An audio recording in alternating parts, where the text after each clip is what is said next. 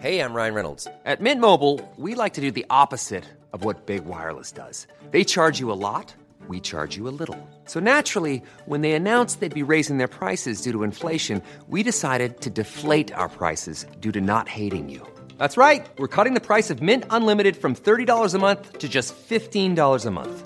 Give it a try at mintmobile.com/switch. $45 up front for 3 months plus taxes and fees. Promo rate for new customers for limited time. Unlimited more than 40 gigabytes per month. Slows full terms at mintmobile.com. Many of us have those stubborn pounds that seem impossible to lose, no matter how good we eat or how hard we work out. My solution is PlushCare.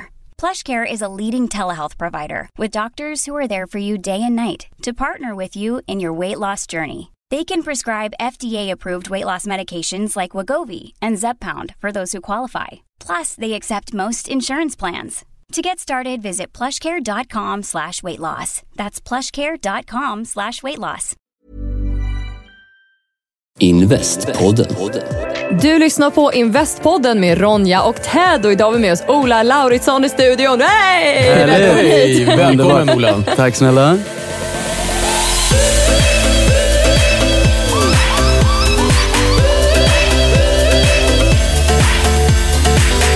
Du har ju skrivit en fantastisk bok som heter 3 steg till ekonomiskt oberoende. Och jag och Ted tycker att det där med ekonomiskt oberoende, det verkar ju kul. Jag jobbar med ditåt. Det är inte bara kul, det är jätteviktigt. Det är jätteviktigt. Och svårt, tycker de flesta. Men så är det. Folk tycker det är ganska... Nu handlar ju den här boken mest om aktier, hur man kan använda börsen som ett sätt att uppnå det där. Och många som jag möter, de tycker det är ett knepigt ämne, ganska trist, osexigt. Och det är någonstans det som jag vill avmystifiera och visa att det är både kul och spännande, och framförallt så kan det betyda väldigt mycket.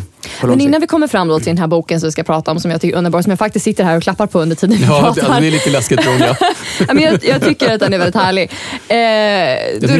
Du har ju då varit en gång i tiden, förutom då Fredrik Paulun, så har du varit den andra GI-gurun. Ja, men så är det. Ja. Kan inte du berätta, hur blir man en GI-guru?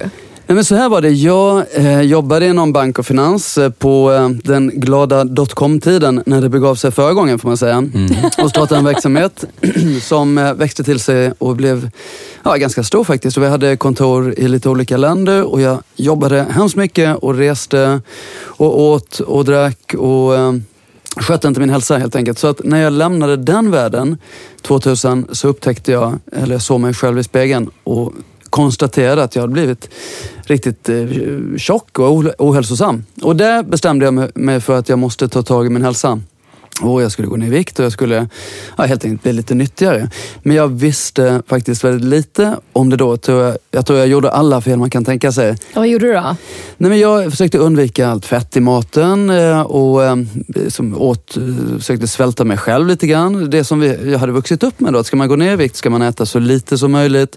Framförallt undvika fett. Ja, och precis, just det. För att förra .com, det var ju fortfarande då det var så poppis med lightprodukter och allting, eller hur? Så, då var det ju stora fettskräcken, så det är inte så konstigt. Nej, det var fettskräck och det var light och no fat och hela den grejen. Det saknades information om hur man gör egentligen. Ja. Nej, men vad man gjorde, det var att man tog bort allt fett från maten och så hällde man i socker och modifierad stärkelse istället, bara för att det skulle hålla ihop och smaka någonting. Så jag levde bokstavligen på bröd, pasta och flingor och vingummin. För det fanns inte fett i det. Ja. Det låter som en bra idé. Och det är ingen människa som tror att det var nyttigt. Men jag var så liksom fast i övertygelsen om att det bara var fettet som var farligt. Och ner i vikt gick jag inte. Jag höll på att få diabetes snarare. Blodsockerkurvan gick som en berg- och dalbana. Och det var helt galet. Och jag hade ett konstant sötsug och mådde inte särskilt bra heller. Och så höll jag på tills jag träffade en god vän till mig som hade varit i USA. Och hon sa till mig, jag kommer aldrig glömma det, hon sa att Ola, om du ska lyckas med det här så ska du göra precis tvärtom. Kasta bort de här snabba kolhydraterna och sockret och börja äta riktig mat istället. Så lax och nötter och avokado. Så mat som jag försökte undvika för det var så mycket fett i det. Och desperat som jag var då så tänkte jag måste testa det. Och för första gången på länge så kände jag att jag hade energi, jag blev mätt. Det var framförallt väldigt gott, och till min absoluta förvåning och glädje ska jag säga, så rasade jag i vikt. Och då kände jag, hur kan man som en någorlunda modern och hyggligt upplyst människa inte känna till de här enkla sambanden i kroppen? Så där tänkte jag måste berätta för andra hur jag gjorde. Och hur ganska enkelt det ändå var om man bara lärde sig de här sambanden. Liksom näringsfysiologins ABC brukar jag säga. Och det blev min första bok som hette just GI-metoden. Och kom ut 2004 tror jag det var. Och det var ingen människa nästan som hade hört talas om det då. Det var ju väldigt nytt det här. Man pratade inte om sockerdebatten, fanns ju inte ens. Men så gick det någon vecka eller 2 och så började den där snöbollen sätta fart. Och det blev en oerhörd succé. Och till slut såg jag mig själv på löpsedeln 6 månader efter min bok hade kommit ut. Jag höll på att trilla av cykeln när jag var på väg till jobbet. För där stod det GI-guruns bästa tips. Det är så man blir en guru. Jag har alltid undrat. Så det var svaret på, det var ett långt svar på frågan. Så då blev jag en GI-guru. Svar. Om jag bara får backa lite grann. Hur lätt är det att skriva en bok? Hur lätt är det att bestämma sig för att gå ner i vikt? Alltså, det måste finnas lite annan karaktär bakom det här, Ola. Vad fick det att verkligen... Alltså, hur kunde du bestämma dig bara fortsätta? Fast det låter ju som att det var lite liv och död feeling nästan när du såg dig själv i spegeln. Att dags att ta jag ligger mer bakom där då. Jag var 27 då. Det liksom, jag trivdes inte med hur jag såg ut då. Nej, men grejen var att det är inte särskilt svårt om man läser de här sambanden. För vad som händer det när vi äter mycket socker, kolhydrater, snabba kolhydrater, raffinerade kolhydrater, det är att blodsockerkurvan, den skjuter upp, vi får massa insulinpåslag och med det så lagar vi fett. Och när jag tog bort allt det där, så kolhydraterna och sockret, då fanns inte den problematiken och då rasar man de allra flesta i vikt. Så det är inte så hemskt svårt faktiskt. Ja, men jag tänker mer på att du bestämde dig och fortsatte att testa det. Och sen hittade du den här metoden då, hur? Och sen bestämde du för att skriva en bok. Hur lätt är det att skriva en bok? Ja, men jag kände att jag hade någonting att berätta. Ja. Alltså, dels hade jag en personlig koppling till det. Och sen så kände jag mig också lite förbannad, om jag ska välja. Lite irriterad. Jag kände mig lurad av livsmedelsindustrin och alla de här light no-fat-produkterna som svämmade över hyllorna. För jag följde ju liksom, det var de här flingpaketet med en snygg tjej på utsidan, så står det lev sunt och inga fett i de här flingorna. Spröda, frasiga små flingor med röda torkade bär. Jättegoda. 24% socker hade de då. När jag vände på förpackningen för första gången och inser att det är alltså en total sockerbomb. Men när jag pluggade nutrition så insåg jag också hur galet det egentligen är. Alltså vi vet att det är en marknadsföringsindustri. Och de känner ju, den här industrin har aldrig varit så stor som den är nu. Den blir bara större och större och större. Alltså dietindustrin. Och de behöver också att vi går på en liten fälla där. Så att vi kan använda nästa sätt och sen så nästa grej och nästa grej. Det är därför det alltid är nya rubriker i kvällstidningarna på våren. Rasat i sommaren. Nu går du ner i vikt efter julen. Alltså det är så något extrem hets. Istället för det som du pratar om, det är ju en livsstil och något som är hållbart. Men folk, alltså industrin tjänar inte lika mycket pengar på det. Så jag tror att det också är därför det kanske inte är lika promotad. Men det var min teori. Kanske, men i alla fall, så det var så hela den resan började. Så det var min första bok och jag tror det blev det årets mest sålda fackbok. Så det är helt gratulerar, det var grymt. Alltså. Ja, du var ju överallt. Ja, men det var så. Ja. Och en bok blev 2, blev 15. Men du måste ju kännas bra. Eller 15 böcker. Det är ganska mycket böcker. Om det just. Ja, för jag räknade efter förut. Men Men jag tänker på hur många människor som har läst och blivit hjälpta av att få ett samband, som du sa, men också faktiska handfasta råd hur man gör. Absolut. Det är lätt att prata om det generellt, men faktiskt, hur ska jag göra? Ja, men om ni bara visste. Alltså jag, genom de här åren, nu har inte jag skrivit en bok om just mat på ett par år då. Men under de här åren, alltså jag har fått så mycket läsarkontakter och folk som verkligen har gjort en livsstilsförändring, som jag själv gjorde. Och det är ju på något vis det allra bästa jag kan vara med om då. När man märker att det gör skillnad. Ja. Men sen så skrev du då den här boken som vi ska prata om. Ja, och där känner jag lite grann samma sak. Blir man inte lurad i skolan, man får inte riktigt utbildning på det här området. Nej, det får man inte och det är tråkigt. Men det är också så här någonting, det står redan här på baksidan. Du köpte dina första aktier när du var 9 år gammal. Hur gick det? Det låter lite lillgammalt, det måste jag säga. Och det kan inte varit lätt att göra det. Det var ju liksom inga online. Nej, men jag hade en väldigt intresserad morfar. Och han lärde mig allt han kunde. Och vi satt, det här var ju för internet och datorernas tid. Så vi satt med kollegiepapper och tidningen. Och så skrev man in och drog lite diagram. Och det var jättespännande tyckte jag. Så han intresserade mig för det. Och vad som hände var en liten rolig grej faktiskt. Jag och en klasskompis, vi var ju inte gamla alltså. Vi startade en liten verksamhet som vi kallade AB Burken. Ja, och hela affärsidén var att vi skulle samla kvarterets ungar och hämta pantflaskor och burkar. För man börjar få pant då, det var precis då. Ja, det var ju bra pengar. Ja, jag tror det var 25 öre eller sådär. Så vi gjorde det, men det blev ju inte, det var rätt mycket slit för de här 25-öringarna. Så då kom vi på att om vi skrev och kopierade upp aktier och emitterade aktier i AB-burken, då kunde vi göra något mycket mer av det där. Kom ni på det då? Ja, men det kom vi på. Så det var ju väldigt lillgammalt och lite konstigt, tyckte nog de flesta. Men kanske lite gulligt också. Så att alla grannar, lågstadielärarinnan och släktingar, de blev lite påtvingade de här aktierna i AB-burken. Och det var AB-aktier, bundna fria som det hette på den tiden. Och vi fick in ett enormt stort kapital, tyckte vi själva. Jag tror det var 800 kronor. Wow. Så det var ju mycket för 2 9-åringar. Så det var själva resan och vi tyckte det var spännande. Vi hade lite bolagsstämma hemma i föräldrarnas kök och det var ju... Du gjorde din första entreprenörsresa. Så kan vi säga. Med investerare. Sen investerade vi faktiskt de här 800 kronorna i riktiga aktier då. Inte låtsasaktier som våra var.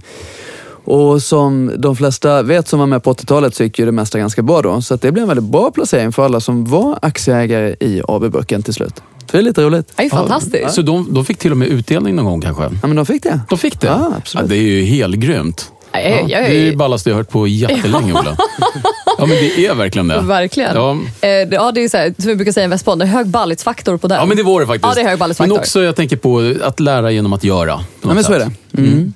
Men och då har ju du redan köpt den första aktien jättetidigt och sådär. Så frågan, vad intresserade dig för börsen? Du hade din morfar då, men var drivkraften att kunna tjäna pengar eller var det någonting annat? Eller? Nej, men jag tror det är en kombination av många saker. Alltså dels så är det ju någon liten form av tävlingsinstinkt och det är spännande att följa kurserna och det blir ju, jag menar, en del spelar på hästar och andra tycker det här är ett bättre alternativ, som jag då. För det är inte bara betting, en del är skicklighet också. Ja, men det ska ju helst vara det. Och sen så är det klart, man vill tjäna pengar också, såklart. Och sen är det ett allmänt samhällsintresse.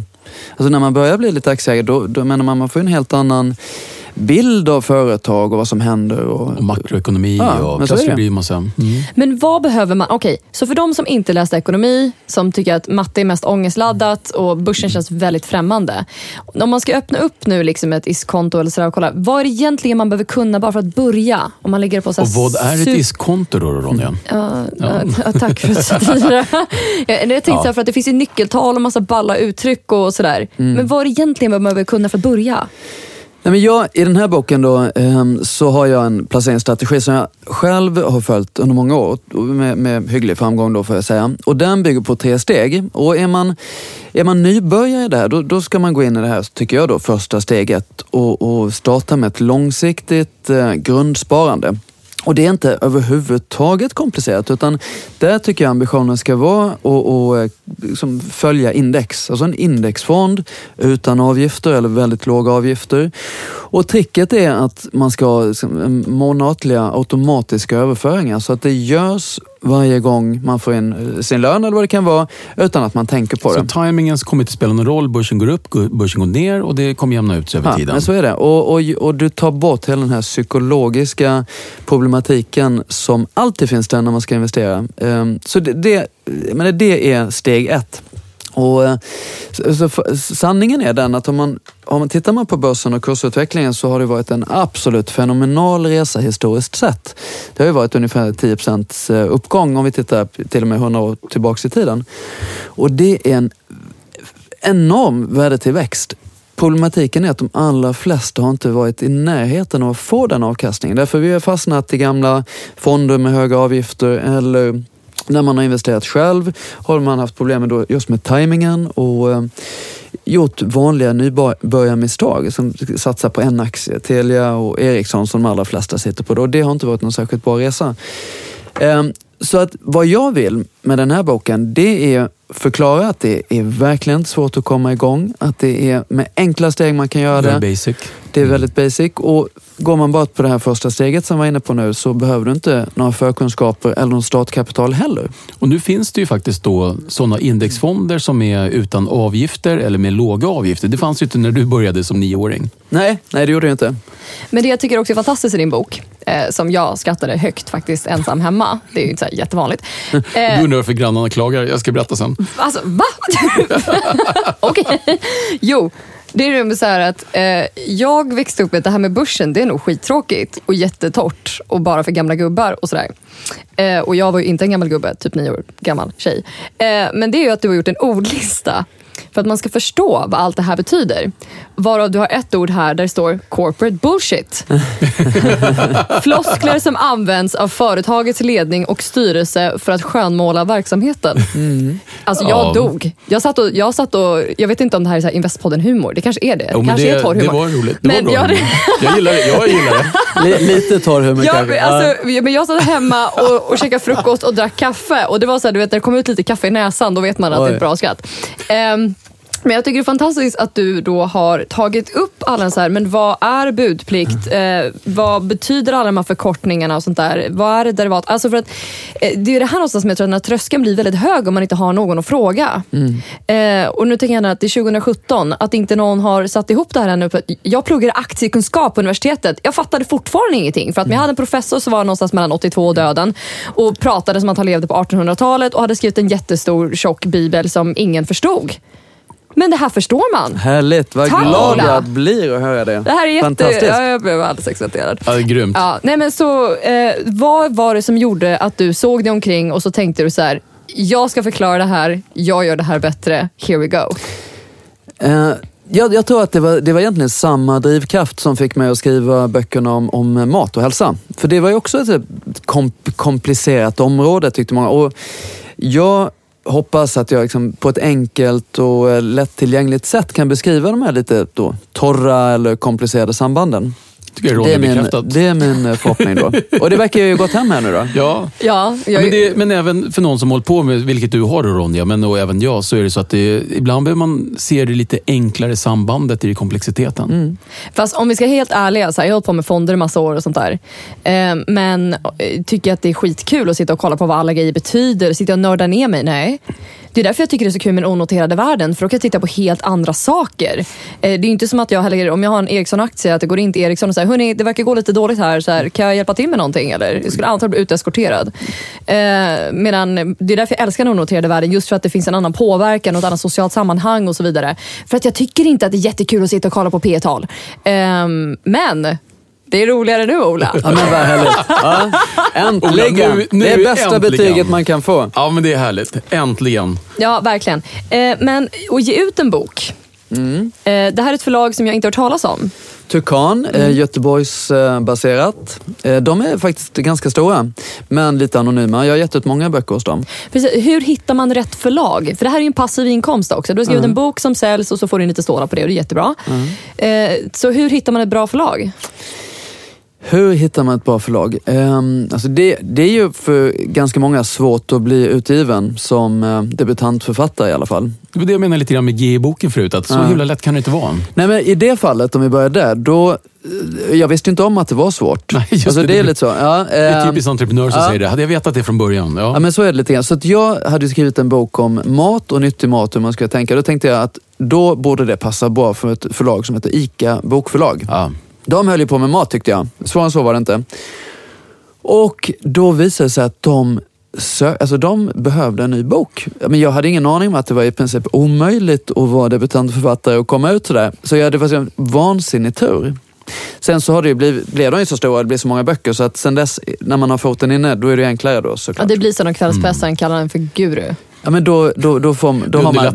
då lyfter de telefonen när man ringer då. Ja, det är skönt. Lite mer så. Men det här Tukan förlag är jag väldigt nöjd med, så jag har gett ut säkert 6-7 böcker med dem, 8 kanske. Och de är liksom lite anonyma, men väldigt enkla att göra med och duktiga, tycker jag. Vad är det man behöver tänka på om man kommer då som ny författare? Att man vill hitta ett förlag att jobba med. Och så kanske det är 2 förlag eller så som säger ja till en och vill ge ut ens bok. Vad är det man ska tänka på? Som man inte, jo, för att det är ju avtal och grejer fram och tillbaka, så vi pratar mycket om Investpodden och man kan ju hamna jobba i avtal så kommer man inte ur och sådär.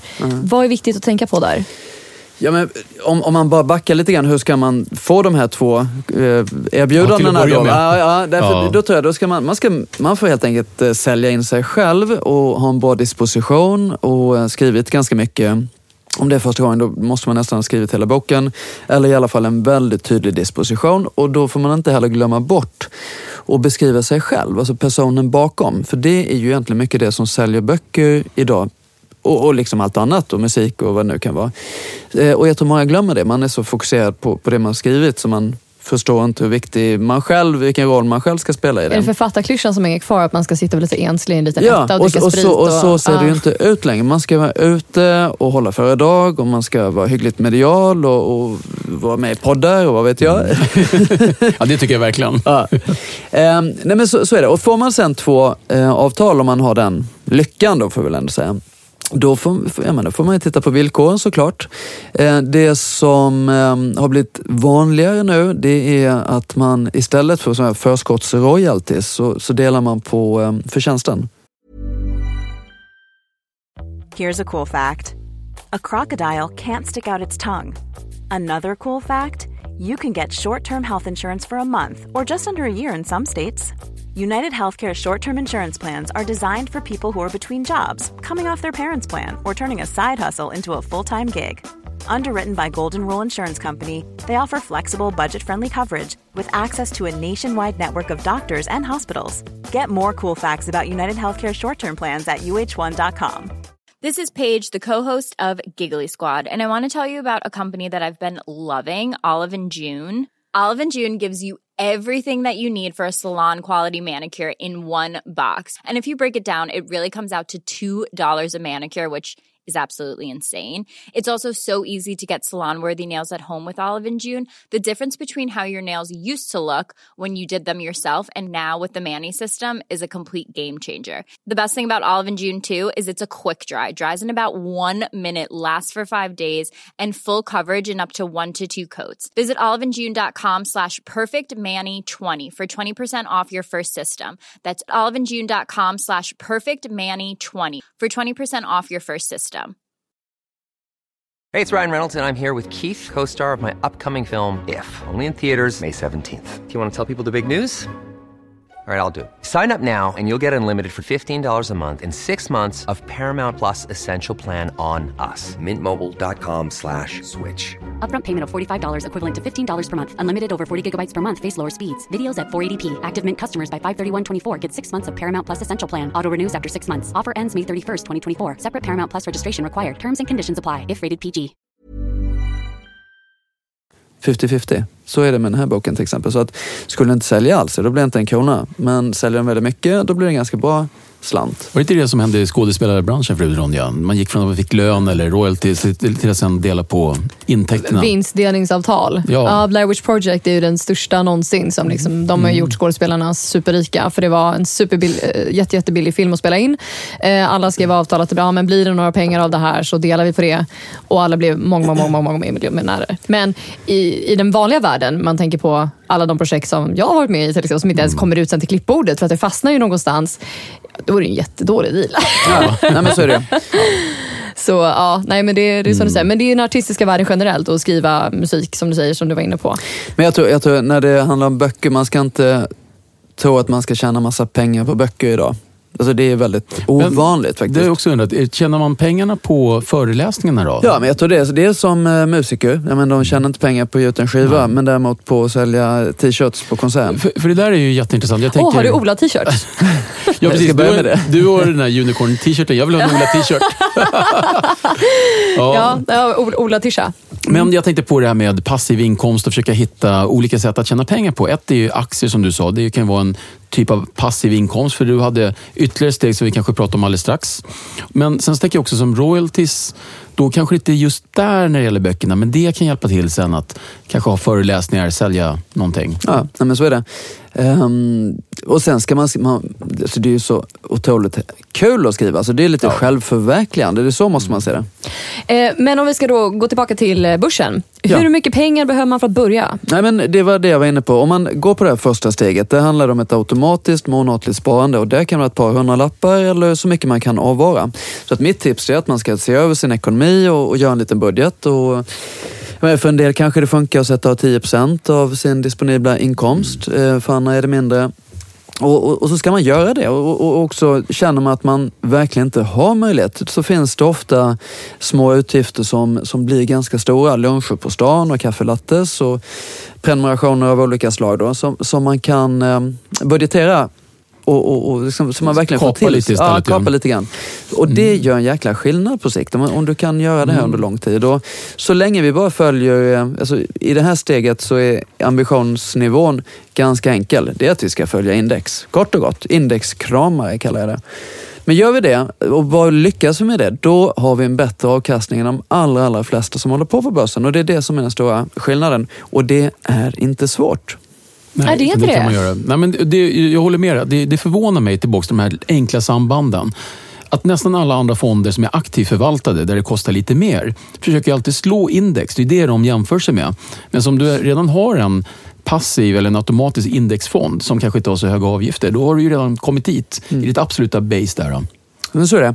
Och jag menar, den tråkiga historiken är att det är väldigt få aktivt förvaltade fonder som slår index. Alltså det är i princip ingen på lång sikt. Plus att det kostar pengar med avgifter. Och så kostar det 1-2% ungefär per år. Och då kan man tycka att men det låter inte så mycket 1-2%. Men det gör en vansinnig skillnad. Och det är egentligen inte som jag säger 1-2%. Utan det är 1-2% enheter av den förväntade avkastningen på 8-9. Så det är snarare upp mot 15% av vinsten eller av avkastningen som går. Men där Ola, där har du en stor grej. Att alla vi som har sparande eller använder banken, om man tänker, men det är bara 1% eller det är bara 250 kronor om året eller det är bara. Varför är människor i Sverige så ointresserade av de här avgifterna för? Nej, men jag tror att man har inte riktigt förstått det. Och sen så man har gått till sin rådgivare och blir lite invaggad och verkar vara en förnuftig person det där då. Och man litar på dem utan att ifrågasätta. Och de menar säkert väl, så vi menar inte på det sättet, men det är bara att man inte förstår hur stor del det här är. Nej. Men så är det. Okej, kan vi dra din så här, vad är din bästa affär eller bästa aktie någonsin haft där du har loggat in och så här, tjoho, det här blir en semester till Hawaii versus du loggar in och nej, jag måste sälja mitt hus och flytta på gatan för det här gick inget bra. Ja, alltså på senare tid så har jag haft en hel del tur och lite skicklighet i spelbolagen och spelutvecklingsbolagen som har gått väldigt starkt. Så det är jag glad för. Men den allra bästa aktieaffären, det är ju egentligen när jag startade mitt eget företag, eller mina egna företag. Så det är då lite onoterat och det är min entreprenöriella resa då. Och det är också i den världen som jag gjort min allra sämsta affär. För det är ju tufft att gå in i onoterade bolag. Och vad var det för något som inte gick bra? Det var ett matföretag där jag köpte 20% av bolaget som sen gick i konkurs. Och det gick inte så bra då? Nej, det gjorde inte det. Nej. Och så är det med entreprenörsresor, att det är väldigt svårt att pricka bara en rätt. Men när man gör en egen resa istället, då har man ju större kontrollerbarhet kanske. Och då påverkas det lite grann vilken typ av personlighet man är. Men så är det. Men det är liksom, det är en entreprenörsresa. Man behöver inte vara entreprenör för att spara på börsen på något sätt. Men det är min bästa aktieaffär, det är mina egna bolag. Så är det bara. Och börskrasch har du upplevt nu, måste du ha gjort då? Ja, flera stycken. Precis. Vilken var värst och hur är det minnet? Alltså jag kommer fortfarande ihåg den här Black Monday-kraschen på slutet av 80-talet. Och då hade man text-tv. Så jag kommer ihåg att vi satte den här text-tvn och så, alltså det var ju en fullständig kollaps den dagen. Så det minns jag. Men sen, hela krisen där runt 90-talet var ju väldigt smärtsam faktiskt. Många kanske inte kommer ihåg det, men jag menar, idag har vi rekordlåga räntor. Då hade man rekordhöga räntor. Det var några dagar det var till och med 500%. Helt bisarr tanke idag. Och det var en tuff period för många. Finans- och fastighetskris var ju det. Och hur var det för dig? Kom du som en smäll från ingenstans? Ja, jag ska väl inte säga det kanske. Att det var ju rätt tidigt. Det var inte så att jag hade sparat upp en särskilt stort kapital då. Men jag minns det väl. Men den tuffaste tiden, det var ju ändå dotcom-kraschen. Alltså 2000 och hösten där. Den var ju väldigt tuff. Särskilt eftersom jag jobbade och levde mitt i den världen. Ja, precis. Hur var det? Kan du berätta om liksom, när du insåg att det här är en krasch nu som händer? Minns du det? Ja, men jag minns det mycket väl därför att mitt företag då som heter EPO.com, det var en liten fyndig förkortning tyckte jag själv för Electronic Public Offerings, som en ordlek då på amerikanskans börsintroduktion, IPO. Vi höll på med det och det var en snabb rörlig verksamhet så tillvida att alla skulle då ut på börsen, ungefär som det ser ut nu, och investerare stod i kö för att teckna aktier i de här bolagen. Så att det var väldigt populärt. Vansinnigt då på den tiden. Ja, det var det. Och sen så sålde jag min verksamhet hösten 2000. Och på pappret blev jag under en kort tid väldigt förmögen. För vi fick betalt i aktier. Det var ju väldigt vanligt då att man emitterade nya aktier och betalade med det. Så att det kändes ju lite trevligt på sitt sätt. Mindre trevligt kändes det då att det gick ju aldrig sälja de här aktierna och de fullständigt kollapsade sådär ett halvår, ett år senare. Så att det var ju aldrig några verkliga pengar. Så att därför levde jag och fick uppleva den här kraschen, IT-kraschen, på väldigt nära håll. Och vad har dragit för lärdomar av den? Säger du nej till att få betalt i aktier idag? Ja. Då är det blankt nej. Ja, nej. Nej, men man ska inte vara så kategorisk. Men alltså, jag har lärt mig mycket om risker och att man liksom ska se om sitt hus. Och jag menar, bättre en fågel i handen än 10 i skogen. Och man ska inte vara för girig ofta, så man ska säkra hem. Ser du för det finns ju de som är aktiva idag i arbetslivet eller sparar aktier eller investerar i onoterade bolag som inte upplevde den krisen, som är den yngre generationen. Vad har du för, precis nu drog du några tips här. Okej, var inte girig, bättre med en fågel i handen. Finns det något annat rent konkret? Tänk på det här. Likviditet. Det skulle jag säga. Många företag går ju stöpet egentligen inte för att resultatet nödvändigtvis är då, utan därför att likviditeten torkar upp. Ja, alltid skulle jag säga. Eller har du likviditet så brukar du kunna klara det. Ja, men så är det. Så jag skulle säga att det är så kassaflöde och likviditet. Det är kanske det man ska fokusera lite mer på. Det är en intressant sak. Det gäller ju både entreprenörskapet och sen även när man investerar i aktier. Absolut. Men man har ju ett val väldigt många gånger att välja att antingen investera för att någonting ska gå upp i värde eller i ett kassaflöde. Och problemet med att gå upp i värdet är väl att vi inte vet om det kommer gå upp eller ner innan det är klart. Men kassaflöde brukar vara lite mer förutsägbart. Ja. Och då är jag glad att du nämner det. För det var ju jag vet inte om det var en elegant passning här då till del 2 i min investeringspyramid som jag kallar det. Därför det handlar just om det. Det är fokus på kassaflöden, på utdelningar. Jag beskriver lite skämtsamt att man bygger sin egen sedelpress. Ja, för jag ser det framför mig lite så. Och här handlar det inte om att jaga kursuppgångarna, utan det är att fokusera på utdelningar som då ofta kommer en gång på år eller till och med kvartalsvis i vissa aktier, halvårsvis i några andra.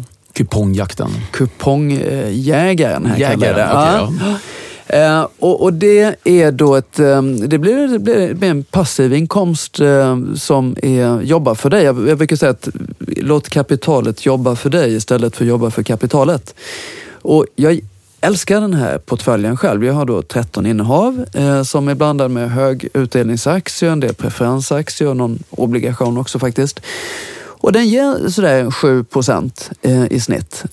I kassaflödet? Ja. Nej. Ja. Det är ju jättebra. Tänk dig 7% idag. Vad får man på banken just nu? Det är ju inte så mycket. Nej, man får nästan betala för pengarna där. Jag är ganska säker på det. Det som är skönt med den här portföljen, det är då att jag behöver inte vara så bekymrad om kurserna går upp eller ner. Så länge de här bolagen inte går i konkurs så att säga, så räknar jag med utdelningen. Och det är en viktig del av min inkomst. Och man behöver inte ha en enormt stor portfölj, men det blir snabbt några sådär, lite extra pengar som trillar ut som kan sätta guldkant på tillvaron och för liksom lite extra middagar eller resor eller någonting annat. Dessutom är det då väldigt skattesubventionerat, skulle jag kalla det. Du var inne på det här ISK tidigare, alltså investeringssparkonto, och investerar man på det viset då blir den här modellen i alla fall jämfört med att plocka ut det som lön oerhört fördelaktig. Vad är nästa del av din pyramid? Ja, sen kommer vi då till toppen på det här och då kallar jag det att försöka hitta guldkornen. Här ska vi då hitta de här tillväxtaktierna. Förhoppningen här nu är fokus på just få kursuppgången, köpa billigt och sälja dyrt såklart. Och här kräver det också lite mer tid och engagemang än de 2 första stegen. Jag älskar ju det här, jag tycker det är vansinnigt kul och spännande. Nerver av stål. Men man kommer också in i frågeställningar som är svårare. Lär sig skillnaden på pris och värde. Alltså en aktie är inte billig för den kostar några kronor. Om vi inte vet hur många aktier det finns. Det är insikten att när vi köper en aktie så köper vi en del av bolaget. Med allt vad det innebär. Skulder, varumärken, tillgångar på olika sätt. Och det är ganska lätt, alltså det är självklart när man hör så, men det är ganska lätt att glömma bort det när man håller på med aktier. Man köper liksom en liten aktie utan att tänka på att det faktiskt är hela bolaget som är viktigt här. Och sen så kommer jag in på, försöker få någon tanke på vad är rätt värde för det här bolaget. Och det är förstås vansinnigt svårt och det finns det ju lite modeller för det, men där får man då räkna lite grann och alla experter tävlar ju liksom, det är ju jobbet och kassaflödesanalys och mycket annat. Och det är ju svårt men väldigt kul.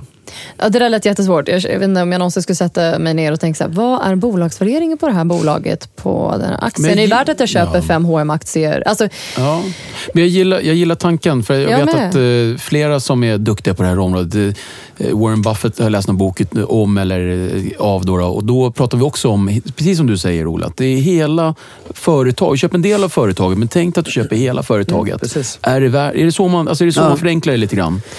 Jag brukar faktiskt, jag har skrivit i boken här att föreställ dig att du skulle köpa hela bolaget. Det är det som gör det förenklar. Det är det som är det är ju en liksom galen idé kanske då om det är ett stort bolag, men om man bara sätter det perspektivet, då ställer man relevanta frågor. Man säger, tror jag på den här vdn? Tror jag på styrelsen? Äger de själva aktier i det här bolaget? Alltså man får ett större perspektiv. Och det är till syvende och sist det som är viktigt. Därför att om bolaget går bra, då kommer du som aktieägare tjäna pengar. Alltså så enkelt är det. Absolut. Jag tänker bara att om det är som nu pratar om onoterade bolag och så, då brukar det vara lite mer så här vedertaget. Vi värderar till det här. Var fick ni det ifrån? Ja, vi tog en siffra. Men om man då inte håller med om bolagsvärdet, det är väl oftast det som jag tycker att jag skulle säga bolagsvärderingen är så himla höga. Så jag tror att det är där jag skulle fälla mig själv och tänka, gud vad de övervärderade. Och jag skulle inte då köpa aktier kanske. Nej, det ska man inte då om man tycker det. Ja, eller är det bara så att man ska deala med att men det är väldigt övervärderade bolag just nu. Det är ganska hett på marknaden. Och då får man bara vara med i gamet. Nej, alltså, så skulle jag inte säga. Alltså, tycker man, alltså, kommer man fram till att det är inte relevant värde, då ska man förstås inte gå in och köpa aktier just nu. Men det betyder ju att man kan där också, precis som vi gör det onoterat, skilja på, som du sa, pris och värde. Men framförallt då värdet på bolaget kontra affären. Och vänta tills kanske kurserna vänder. För att då vänder ju väldigt ofta för hela börsen och inte bara ett enskilt bolag, antar jag. Ja, men så är det. Men dels är det är så oerhört många faktorer som påverkar aktiekursen. Dels är det ju bolagets specifika utveckling och det är den som avgör på lång sikt för det. Men sen är det ju en mängd omvärldsfaktorer, riskaptit, räntan, Donald Trumps senaste tilltag och oljepriser och gud vet vad. Och det behöver inte nödvändigtvis påverka bolagets förutsättningar att tjäna pengar eller växa, men det påverkar hela riskaptiten och investerarkollektivets humör. Investerar du onoterade bolag också?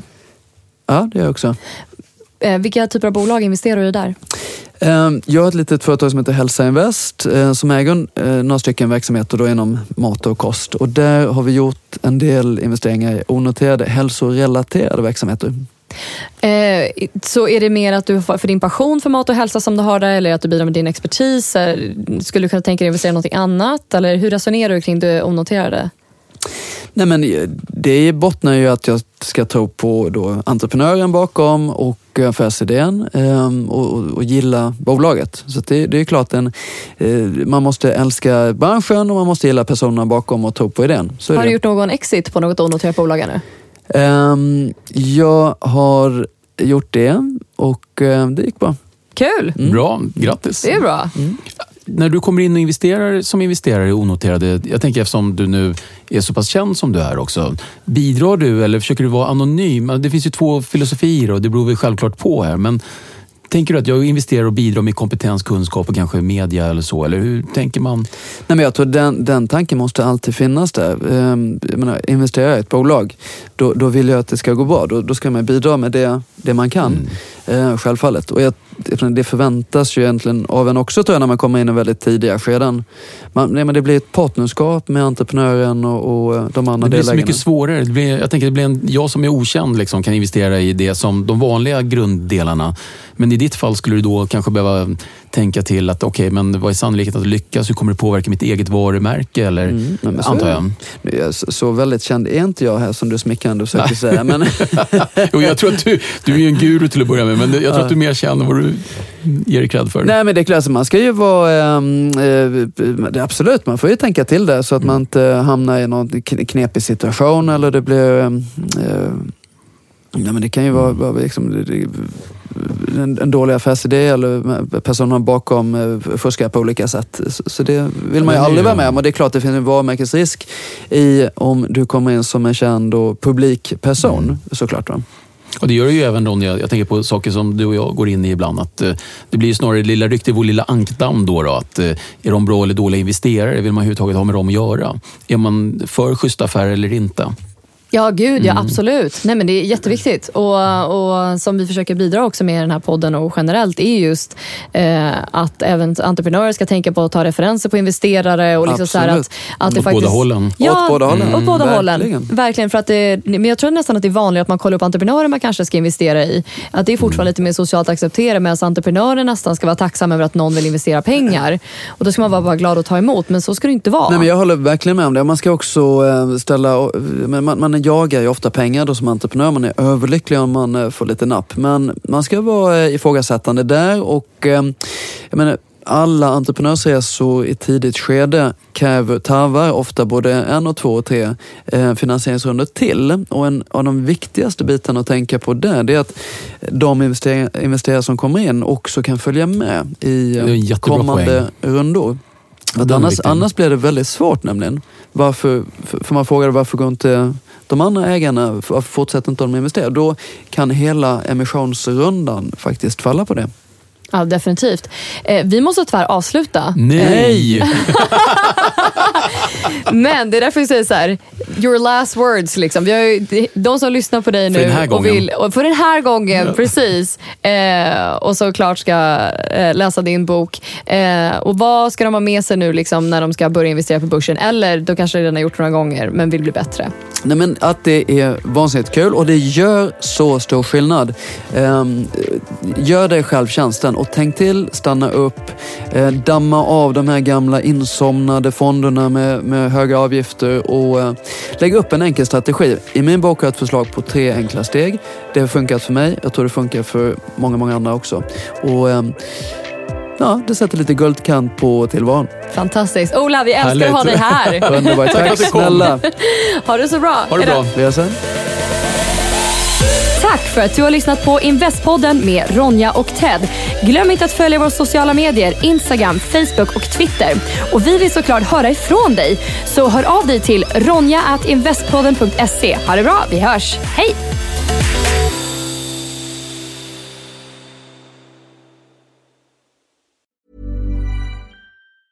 Hey, it's Paige DeSorbo from Giggly Squad. High quality fashion without the price tag. Say hello to Quince. I'm snagging high-end essentials like cozy cashmere sweaters, sleek leather jackets, fine jewelry, and so much more. With Quince being 50 to 80% less than similar brands.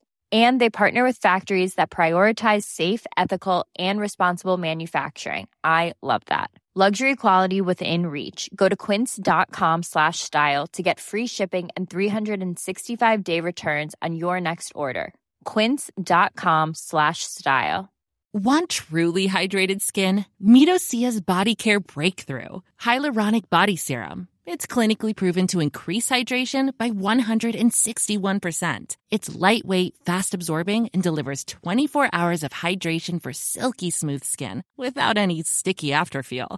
Treat your skin to clean, vegan skincare from Osea. Get 10% off your first order with code SUMMER at OseaMalibu.com. That's OSEA Malibu.com, code SUMMER.